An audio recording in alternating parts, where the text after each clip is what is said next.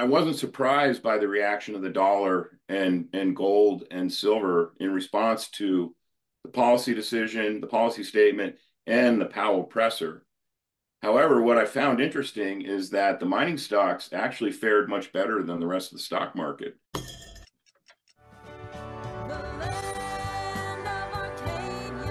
Today's show with Dave Kranzler is brought to you by Miles Franklin Precious Metals, where this week only you can get backdated 1 ounce silver maple leafs for only $3.75 over spot. Find out more or get any of your questions answered. Email us at arcadia@milesfranklin.com. And now on to the show. Well, hello there, my friends. Chris Marcus here with you for Arcadia Economics. And we are recording today shortly after the Wednesday Federal Reserve statement and press conference, which I know is my guest, Dave Kranzler. It's one of his favorite times of the year. I mean, some people look forward to 4th of July or Christmas or Hanukkah or Valentine's Day. For Dave, when Jerome Powell talks and Steve Leisman watches, that's his Super Bowl. And fortunately, he's joining me so we can dig through things with the Federal Reserve. Also, a couple things to touch on in the gold and silver markets. We'll talk about the reaction in gold and silver to the Fed, amongst other things, and some of the latest data. But Dave, with all that said, of Investment Research Dynamics, a pleasure to have you on in here as always, and nice to catch up and record with you today. And how are you, my friend? I'm doing well. It's always a pleasure to be here. Well, I feel honored to get some FaceTime on the same day as Jerome. So, um, would you like to first start with some comments on his press release that I know had you quite excited? Um, yeah. So, first of all, recent indicators suggest that economic activity has been expanding at a solid pace. Well, what's interesting about that is he's referencing the GDP report, and several several people smarter than me wrote articles that just completely annihilated the GDP report in terms of the amount of rigging that went on. I had it in my last short sellers newsletter, And Dave, trying to perhaps see while if I you're could find it. But well, at any rate, probably the biggest rig was the price deflator. They used a GDP price deflator of 1.5%. Now, there's no way on earth that real inflation is at 1.5%. But what that does is it makes it so the number that they report is adjusted by the price deflator, so they call it real GDP. But all that does is make the numerator, the actual um, calculation, produces a much bigger GDP than it should be if they were. I mean, imagine if they were using just the CPI inflation number, which we also know is bogus. So, at any rate, the GDP is not a really good barometer of the relative strength or weakness of the economy. So, what I find interesting is you got to wonder why, and I'm sure they must know this because the Fed has access to what much better data than the public has access to, right? So my view is that, well, and the other thing is they say inflation's coming down, right? Well, I mean, real world experience tells us that inflation is much higher than the CPI is representing it to be. So, and if inflation is coming down like that, then why aren't they cutting rates? I think they have to say that the economy is expanding at a solid pace because I think they're trying to protect the dollar. And the reason why I say that is, I mean, the dollar was getting ready to crap until today's meeting, and it bounced almost 100 basis points from the bottom today, earlier in the morning, before the meeting started. And the reason why that is important is because there's going to be much larger funding of the Treasury deficit than that report that came out yesterday and today suggested. And everyone knows that. The Fed knows that. And so, and part of their problem funding the new Treasury issuance and the refinancing actually is that our largest foreign financiers like China, Saudi Arabia, and even Japan, they're starting to pull back on their participation in Treasury auctions.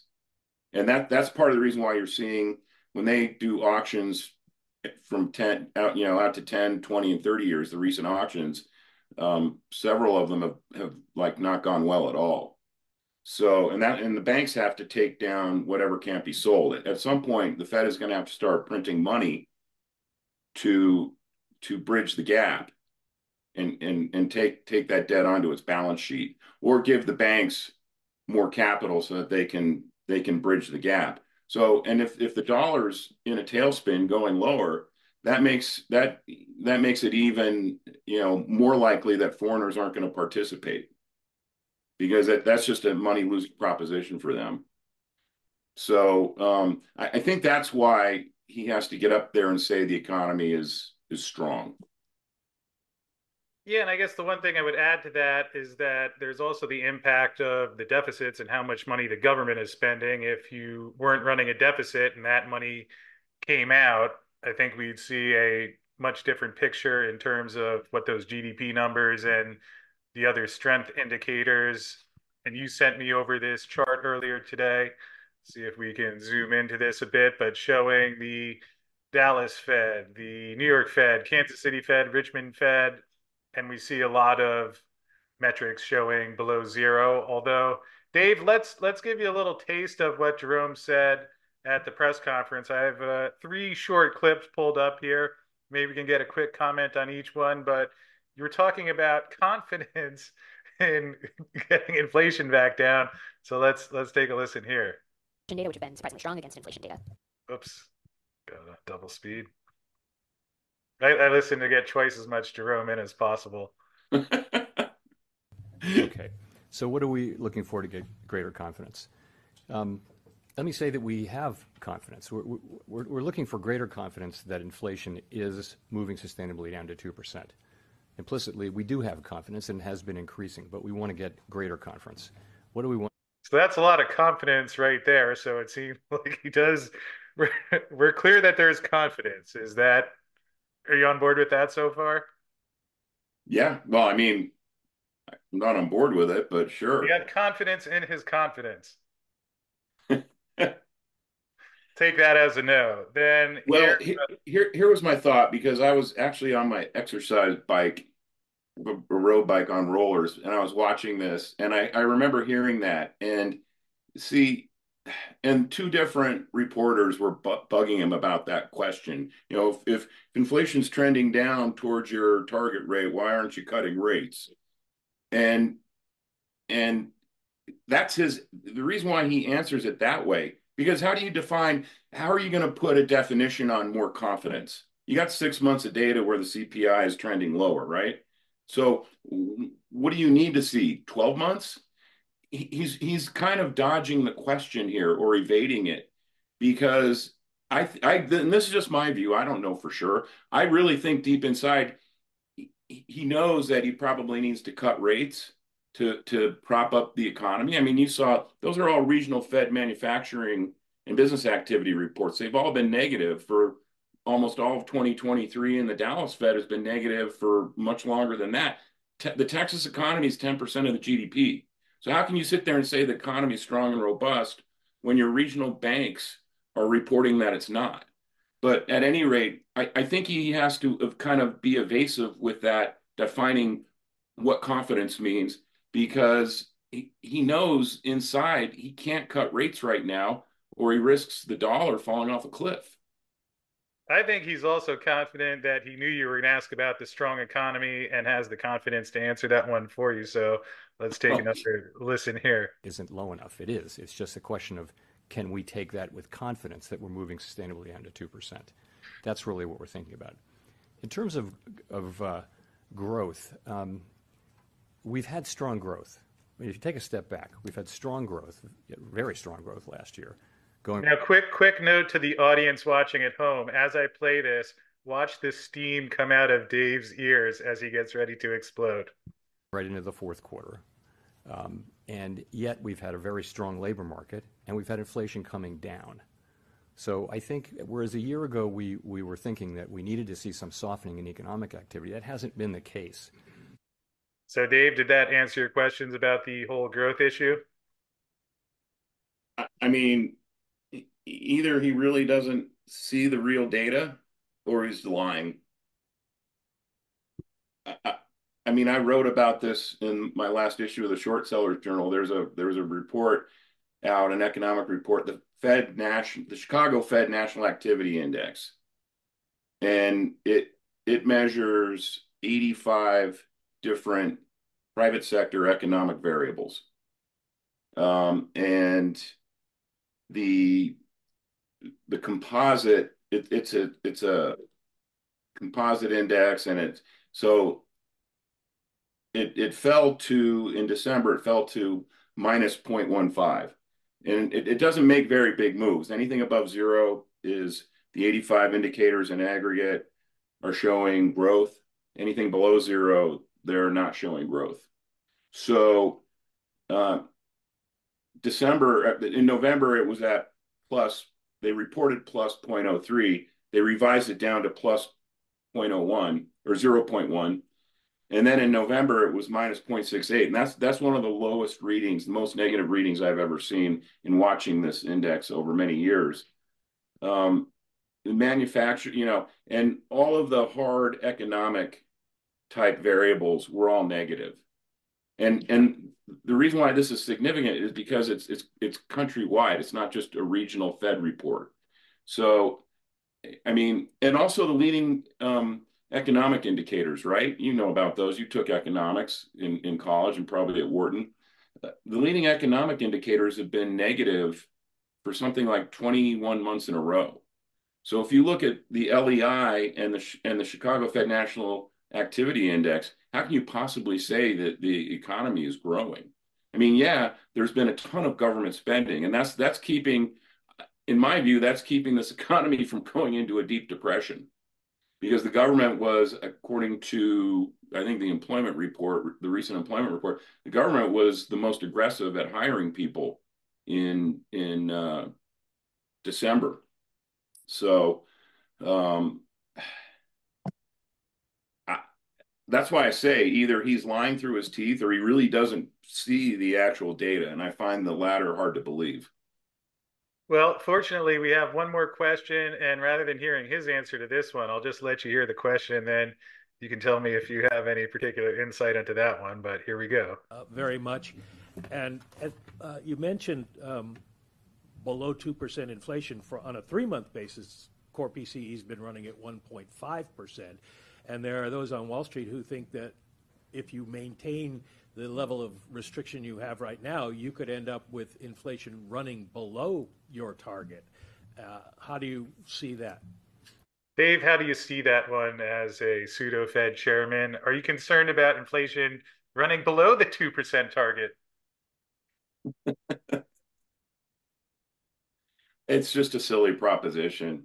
I mean, I don't know that there's anyone in any household across the country that would tell you that what they're spending on necessities and housing, et cetera, every month is only going up at 1.5% now. I mean, I buy pretty much the same basket of groceries on a weekly basis, and seems like it gets more expensive every week.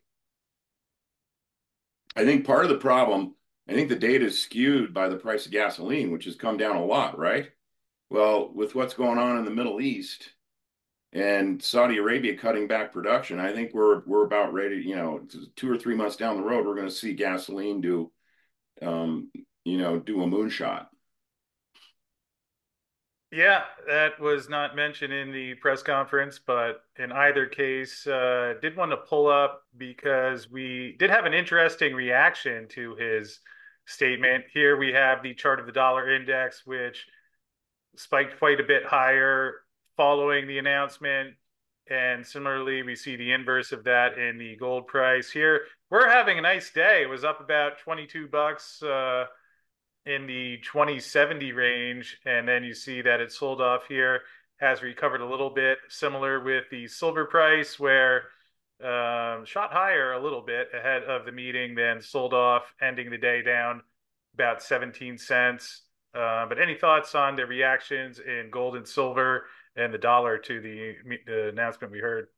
Well, I mean, I think the reaction of the dollar underscores my point about what they're trying to do here. They're trying to keep the dollar propped up. I mean, prior to the meeting, the dollar was down quite a bit from yesterday. So, and I think part of that is, I think part of the reason gold was, and gold is in the COMEX market, right? So it's easy to push the price around. But part of the reason gold was up like that and the dollar was down is I think there was an expectation that the Fed was going to come out. And I actually thought the Fed was going to be a lot more dovish than it was today. But see, there's another issue going on here. And again, this boils down to, I believe that, I mean, they meet for 2 days, and the Fed has the highest paid economic research department in the world. And so they get real data that doesn't get filtered out to the public. And so I think they know what the real and rate of inflation is, and it's much higher than the CPI rate. And I think they're worried about, I call it the inflation Frankenstein. It's still off the chain. I mean, yeah, maybe it's been reined in a little bit in some respects, but I mean, there's still, I mean, it seems like every month you read about, whether it's auto insurance, health insurance, whatever, all of a sudden starts skyrocketing again. I just read an article about auto insurance. My policy went up, and I haven't had a ticket in probably 2 years, believe it or not. I always admired your driving skills and your safety, Dave. Just got lucky, I guess. So, um, I, I mean, I wasn't surprised by the reaction of the dollar and gold and silver in response to the policy decision, the policy statement, and the Powell presser. However, what I found interesting is that the mining stocks actually fared much better than the rest of the stock market. So as we were talking, the ARCA Gold Bug Index was down less than 0.5% on the day versus the Dow, which was up zero point 0.8, which was down 0.82%. The S&P was down 1.6%, and the Nasdaq was down 2.23%. So on a percentage basis, the precious metal sector did way better than the rest of the stock market. I mean, silver, even though it's down, it's still down less than the Dow was, and gold finished green on the day. And to me, I think that's pretty bullish for the sector. And Dave, add into that, here we have the latest COT report with the swap dealers in silver back to very close to flat, about 1,200 contracts short, but that's been the range in the cycle where they don't typically get too long there, but seeing an evening there, perhaps suggesting we're near end of this current bottom sell-off.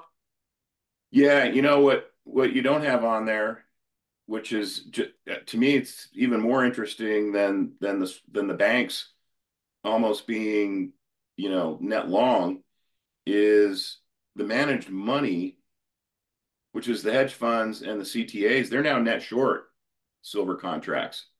They're net short by about 2,600 contracts. So that's and it doesn't always happen like this, but when we have the pattern where the COMEX banks go net long silver and the hedge funds and the CTAs are net short silver, it usually precedes a nice move in the sector. And it doesn't always happen right away. It might be on a lagged basis. Like I think the last time around when we had a move like this, after this type of pattern showed up, I think the bullion banks had already gone back to being net short by the time the rally started and really started taking off. So it's one of the indicators that I look at in terms of trying to judge whether I think we're going to have a nice move in the sector or not. Well, I certainly appreciate that and everything else that you shared here today. And Perhaps the next time we do this, we'll have to get a primer of what you're expecting in March, as certainly we are heading towards another Fed meeting and also expiration of the Bank Term Funding Program.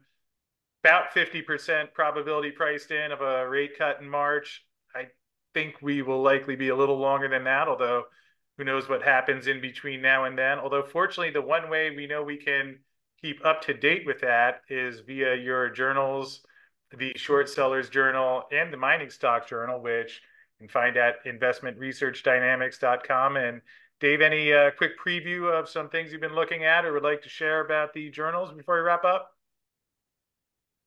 Yeah. Well, I think my next short seller journal should be pretty interesting. Because I do think the stock market's getting ready to roll over, and today might have been a precursor to that.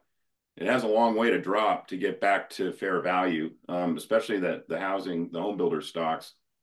And in terms of the mining stock journal, I've actually started covering and recommending more mid cap and large cap, mainly mid cap producers. I used to be just kind of exclusively the junior micro cap project development stocks. And we're starting to see some nice basing in really the entire sector, but especially some of these large cap.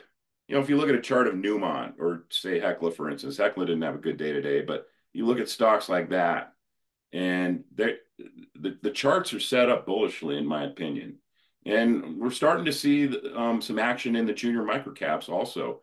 There's one junior microcap that I recommend, Cabral Gold, which I've mentioned many times in the past in public, so it's not like I'm screwing over my subscribers. And that's actually up nicely in the last 3 or 4 months.